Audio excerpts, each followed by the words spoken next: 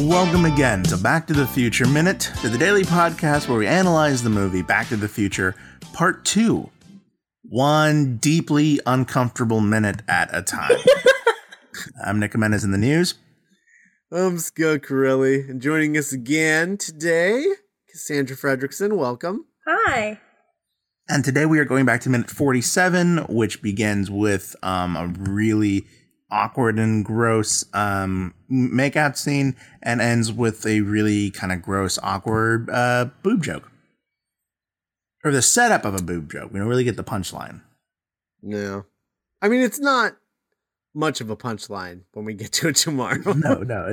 Sorry for... It's mostly just like it's like a statement of fact. Yeah. And that's the joke, I guess. You know what's interesting about Back to the Future Part 2? And this moment kind of really is the most I've ever thought this, and kind of the first time this thought ever like kind of made sense, or actually like, I don't know, was solid. This version is kind of the most like how Back to the Future would be now. Like it's just it's a little crasser, it's a little meaner, it's a little bit like, you know what I mean?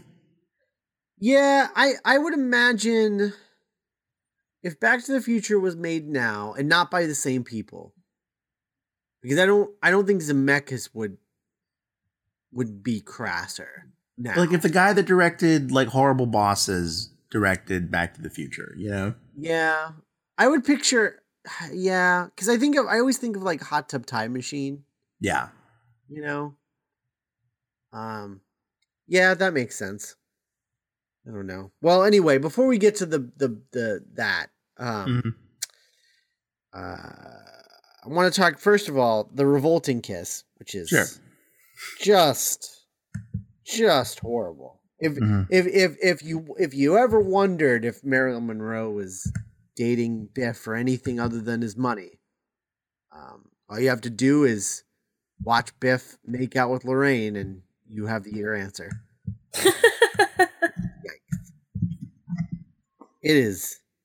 That is revolting.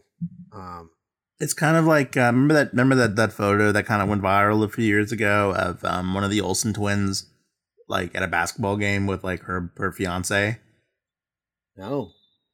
And it just looks like really like this photograph, you know? Oh, God. Where it's like, oh no. Why are they dating? Yikes.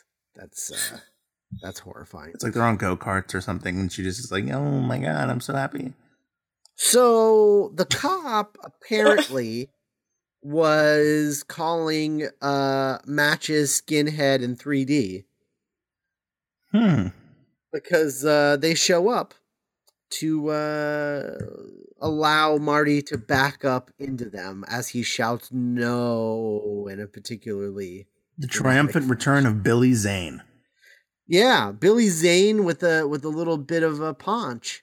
And a cowboy hat. And accent. Huh. That he didn't have in part 1. He's got a Texas accent. Well, I don't think he ever talked in part 1. I transferred from Houston. Now I live in California. Yeah. I'm Billy Zane. I don't think he ever talked in part 1, so I guess he got to make up his accent this time. And that's what he's like, I will only do Back to the Future Part 2 if I get to A, wear a cowboy hat, and B, have a Texas accent. Yeah.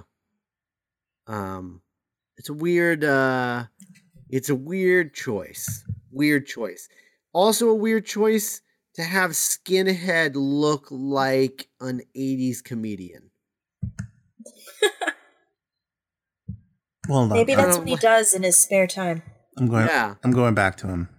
I like the idea that he kind of looks like Jim Norton. Yeah. I like the idea that's what Skinhead does. Like he's professionally he's a comedian. Yeah. Like he can't just rough people up. Yeah. Yeah, like this is his day job and he's trying to break into the comedy world. Like he performs at the casino. Oh, I bet Andrew Dice Clay like lives at like the Biff Tannen Hotel. Oh my God, I bet he does. You're right.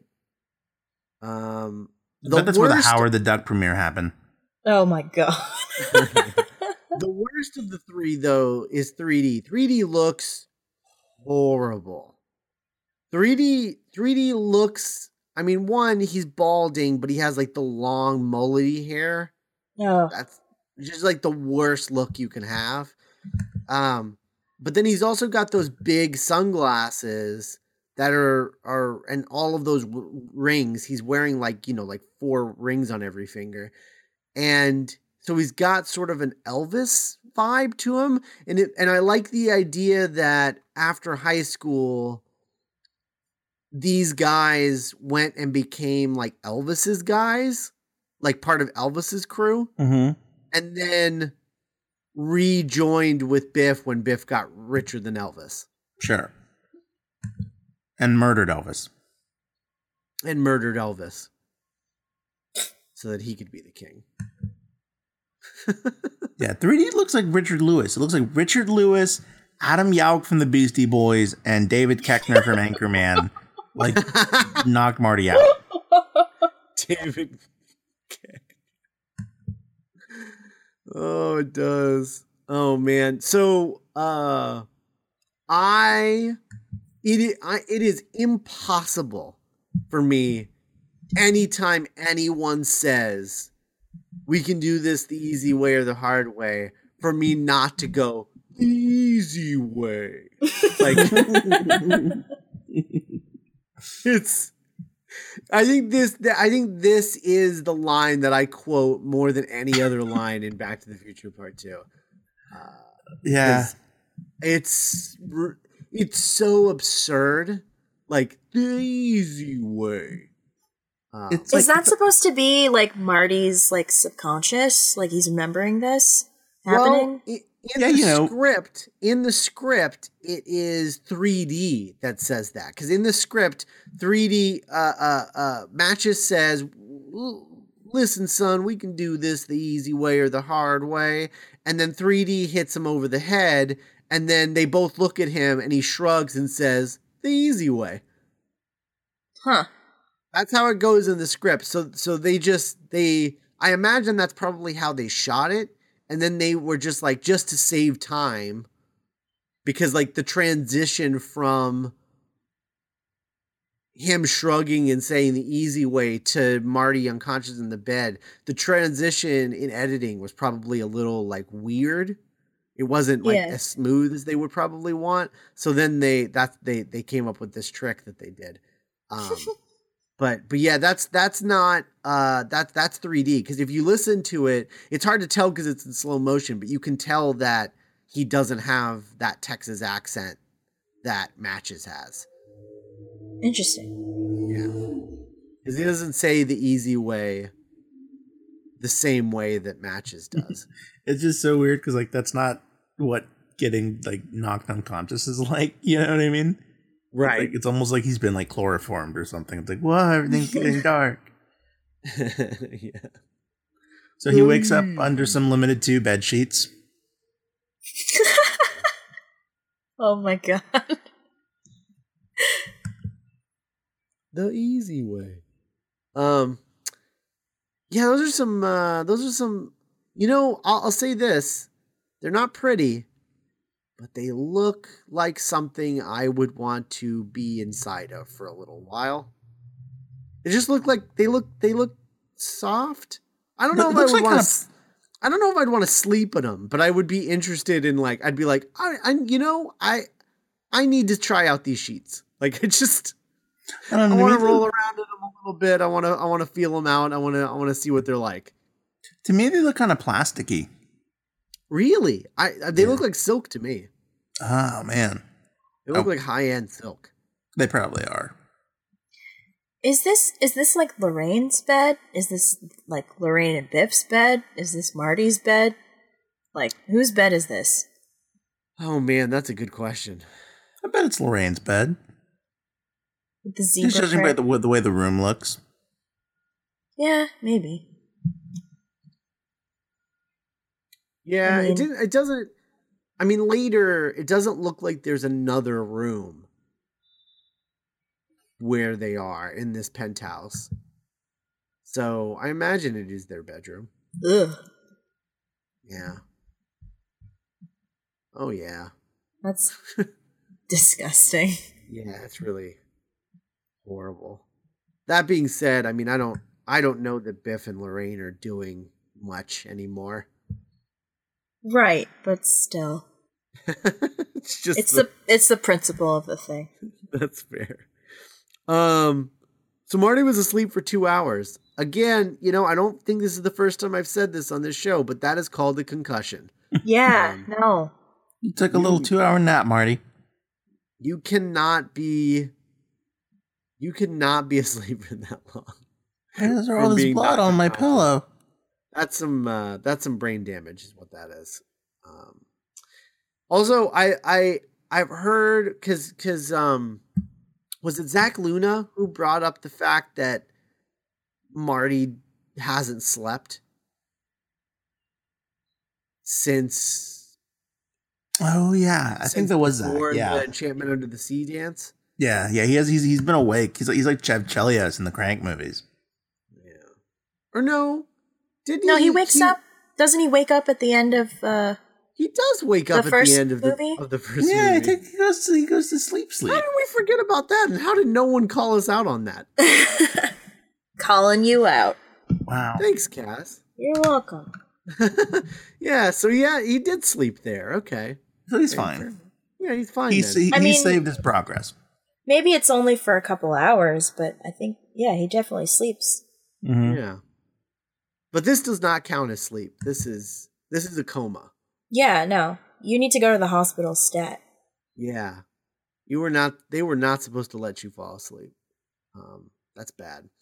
Also, I'm not overly fond of the lighting in this scene prior to Lorraine turning the light on because I think it's too lit. Like I like the idea of saving the reveal of Lorraine. But I feel like I can mostly see what her deal is before the light turns on. Yeah, like her sleeve is, I don't know what's happening with her 80s sleeve, and she's got like rings all over and stuff. Yeah. And her nails are really long. Yeah. I think you could have lit this a little darker. Maybe a little more backlit or something. I don't know. I just feel like there's something they could have done to light this a little better to save the reveal. It's just it's not great. Like I feel like they're trying to hide her breast implant reveal, and I'm pretty sure I can see it in the shadows. I mean, I don't think it's my mind playing tricks on me, knowing what it looks like. I'm pretty sure I can just see it. The interesting thing about this scene is it is kind of like part 2 of like, the rule of threes where like once per movie, this joke will happen, Right. What is interesting is I can't really think of another trilogy with like running gags or jokes where part 1 was really funny. This one, I think mostly falls flat, but then the third one is funny again. I barely remember the third one. It's like, oh, you're safe back in good old 1876. Come on, man. 1885. 1885. What are you doing? I was close though. But you should know better. I haven't seen the third one in a long time. Yeah, I don't really remember the third one very well. The third one has problems for other reasons that we'll get to when we get to it. ZZ Top. I love the third one. No. I mean this scene in the third one. Okay. Not the third one. The third one is the superior sequel, definitely.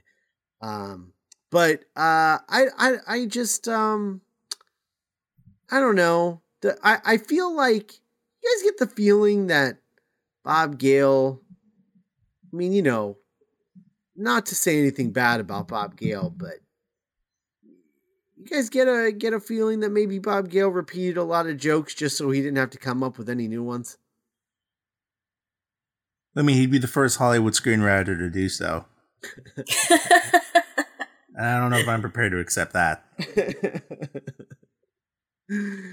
Oh, guys, remember when they made The Hangover 2 and it was the exact same movie? That's the thing, is like, I guess with this particular movie, it feels the most like it's the Ghostbusters 2, it's the Hangover 2, it's Horrible Bosses 2, it's Ted 2. Well, Ted 2 actually Ted 2 was better than I thought it was going to be when I finally saw it. I was like, that had some funny. But you know what I mean? Where it is a very sequel by numbers, which we wouldn't really associate with, a proper Spielberg Zemeckis production.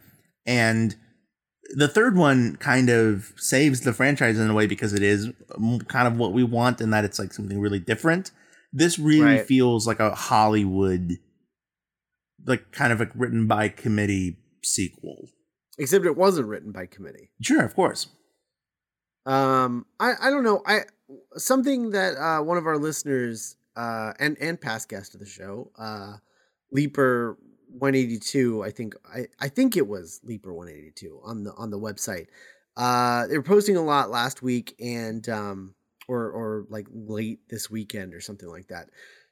And they mentioned that one of the reasons that they think that this sequel isn't as good as the two films that surround it is because the two films that surround it are about personal problems, where you have like there's a personal thing that you need to solve. So like, I got to make sure that my parents get together. And then in the third one, it's, I have to save Doc's life. Mm-hmm. And in this one, there is no personal problem. The problem is time travel. And as a result, it feels like a different franchise. Yeah. A little bit. Totally. And like, there are stakes in that, Bifferific that timeline does have major ramifications, but it doesn't feel big. Right. Because it's not visceral enough as like Marty's not going to exist or Doc's going to die. And it doesn't let you breathe in any particular timeline. Mm-hmm. In fact, when we get to 1955, it's probably going to feel like going home in a way because we're going to be like, oh yeah, okay, we know this. We know what this world is. Totally. But like, we barely, I can't believe we're done with 2015. Like we're never going back to 2015. Yeah. It doesn't even circle back around in an interesting way. No. And then in a few weeks, like we'll be done in alternate 1985 and we'll never be back again. So yeah, it's weird. It's the most episodic of the trilogy. Yeah, I would say so. Well, I think it's interesting that they're expanding on their mythos, like their world building by this movie is pretty much Marty and Doc playing like cleanup crew to their whatever, like their like broad strokes through the timeline. Mm-hmm. So they're like cleaning up after themselves, which isn't as compelling as, oh, my parents need to get together or I'm going to disappear or I need to find Doc. And save his life. Well, because it's less. That's not really a hook for an audience. Like we all can immediately get like, oh, whoa, what if my parents didn't meet? That would be I can get behind this. But like, what if I bought an almanac and it fell into the hands of my enemy Biff, and then he ruined my life? It's like a concept and connected plot points, and not like a central driving force. Mm-hmm. Right. Well, and what's interesting is that there is a theme here that they're trying to hit, which is about pride. And I think in a way it's them trying to comment on the ending of the first movie a little bit, which is that like, oh, his family has all of these things now, which means now they're a better family and their life is better. And this movie is about Marty trying to make his life better and it backfiring. And it's like, I feel like the theme is supposed to be like, be happy with what you have, but it keeps being distracted by all of these other things. Like all these bright and shiny things. And so the theme of the movie, I think, gets lost a little bit, because the idea here is that the first movie is about George and Lorraine. This movie is about Marty, and the third movie is about Doc. But I think it loses its way with the Marty concept because it seems to be afraid to make Marty unlikable. Or Marty as a character just refuses to be unlikable. And as a result, you kind of like, you lose the thread a little bit. Yeah, it's almost like the script sort of makes Marty be unlikable. Right. Through circumstances. And it's interesting because the end of the first movie, it's played, the acquisition of more wealth and social, climbing up the social ladder. In the end of the first one, it's played very earnestly and sincerely, as if oh, look at all the, so, this one almost kind of feels not so much Marty's learning to it's okay if you don't have all the stuff, because as far as I can see, the only problem in this plot is Marty doesn't have the stuff. Biff has the stuff. Marty wants to get his stuff back. Right. Well, right. But it all stems from Marty being like, what I have isn't enough. I want more. Mm-hmm. And so, if you look at the broad strokes of the movie, it is Marty has the perfect life, and then goes to the future, realizes that his perfect life is messed up, tries to fix it with the almanac, and make sure that he will have a successful future. Mm-hmm. Biff steals the almanac and steals the future that Marty tried to have for himself. And then Marty spends the rest of the movie trying to get back the life that he wasn't appreciating, that he already had. Yeah, but that's clean. Yeah.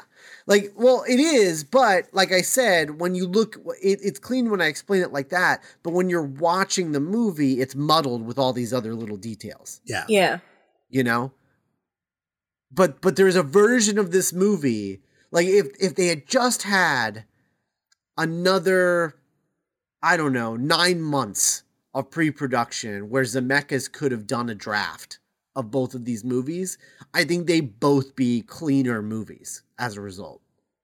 Because I think what's missing is that Bob Gale didn't have someone to shoot off of like he did on the first movie, And I think that strong thematic thing of that first movie really came from Zemeckis, and I imagine that's why the third one is stronger thematically than the second one, is because they had more lead time on the third one. And so in between shots during the second one, Bobby Z and Bobby G could hang out and talk about the third one, and therefore the script for the third one got to be better than it would have been otherwise. Mm-hmm. But, I don't know. Just something I've been thinking a lot about. Totally.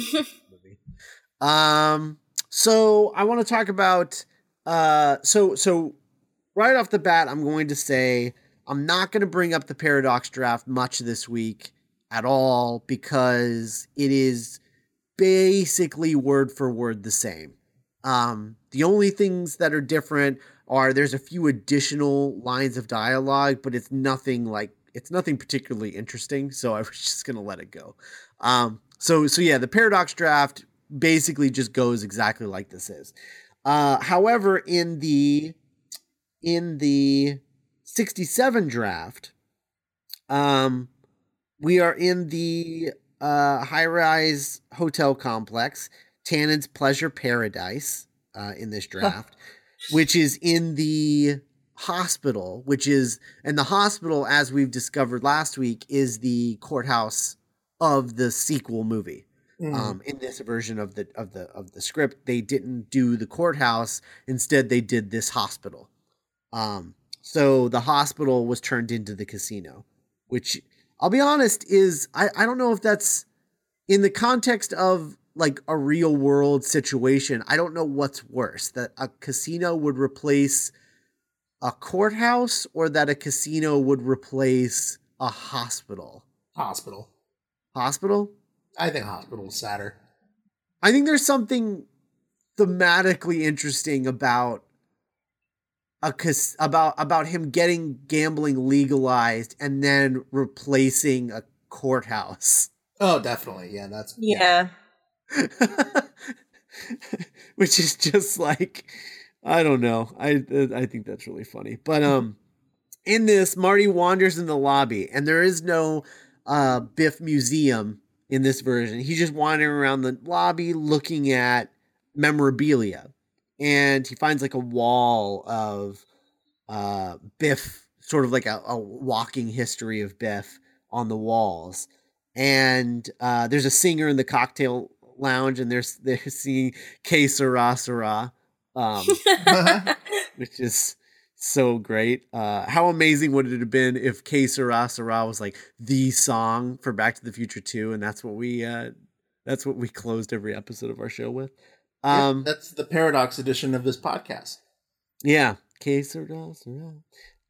So Marty notices some photos of Biff with a bunch of celebrities, one of which is Ronald Reagan. He takes a matchbook, and then this is my favorite thing. So in this version, Biff's nickname isn't luckiest man on earth. It is Biff Tannen, America's biggest winner. Which is... It's amazing. That is amazing. That's the most Donald Trump thing I've ever heard. I am furious that they changed this. Because America's biggest winner, that is... Oh, boy. That's so great. I love that. He has that tattooed under his right stomach flap. No.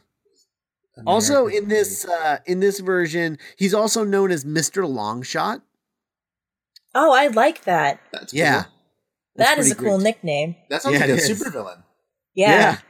And then it's also revealed that in the headline, "Construction Worker Beats the Odds," we find out that Biff was a construction worker. Huh. Right out of high school. So in this version, he did work a few days in his life, at least. So he's basically like Adam Carolla. Yeah. A construction worker turned media empire tycoon. Yeah. And then Biff sees one particular, or Marty sees one particular photo, and in it, he sees Biff receiving a large stack of money at a pay window, and then sticking out of his back pocket is the 2015 Sports Almanac. Yeah. And Marty's like, "Oh no. No more." He says, "Oh my God." And then he takes a deep breath and says, "Okay, Marty, get a grip on yourself. Doc will know what to do. This can all be straightened out." And he checks the photo for a year. It says 1967. And then he turns and sees a wedding photo of Biff and Lorraine from 1974. And this is just too much for Marty to handle. And he just passes 1974? That's when my parents got married. Oh, really? Yeah. Oh, that's cute. But yeah, so... not really. It's a very sad... He sees the photo and he just passes out. That's weird. Yeah. He just passes out. And then he wakes up with Lorraine, and it's actually very similar. The only difference is that she doesn't have the implants in this version, so she just described as looking like a floozy. Oh, Bob. And she strike two. Yeah, she has a cigarette holder, like one of those long holder things. Sure, like the Cruella de Vil. Yeah, right. She's smoking from one of those, but it's basically the same. Although in both drafts, there's this line called "I forgot you haven't seen the penthouse since we redecorated." I don't remember that line in the movie, so. It's weird. stuck around for both drafts and then cut from the movie. But yeah, that's basically it. That's the main difference is there's no. It was all visual information, which I think is cool. So anyway, all right. Well, yeah. That's all you guys got for this minute. I think so. Yeah. Nice. Well, if you're always welcome to visit us on our website, duelinggenre.com. Email us, contact@backtothefutureminute.com. Twitter @BTTFminute. I felt like I was going to sing it at first, and then I didn't. Tumblr at us at bttfminute.tumblr.com. And like us on Facebook, leave a 5-star review on iTunes, which is the coolest thing you can do for a podcast. And you can listen to our other shows, including The Doctor's Companion, which is hosted by all three of us, where we talk about Doctor Who, for better or for worse. And our other show, Geek by Night, which is coming back soon, and we're really proud of it. And if you want to find out how you can support all of these projects we have and the projects that have yet to come, go to duelinggenre.com/support and help us out. And you can be like our Patreon associate producer, the immortal David Jeffries, the Ayatollah of rock and roll. Thank you for all you do for us and our operations. And shout out to the other stars in the galaxy, Star Wars Minute, Indiana Jones Minute. We're not doing that every day now. We're saving. Oh, right, I forgot. Okay. And we will see you guys on Wednesday. Indeed. Bye. Bye.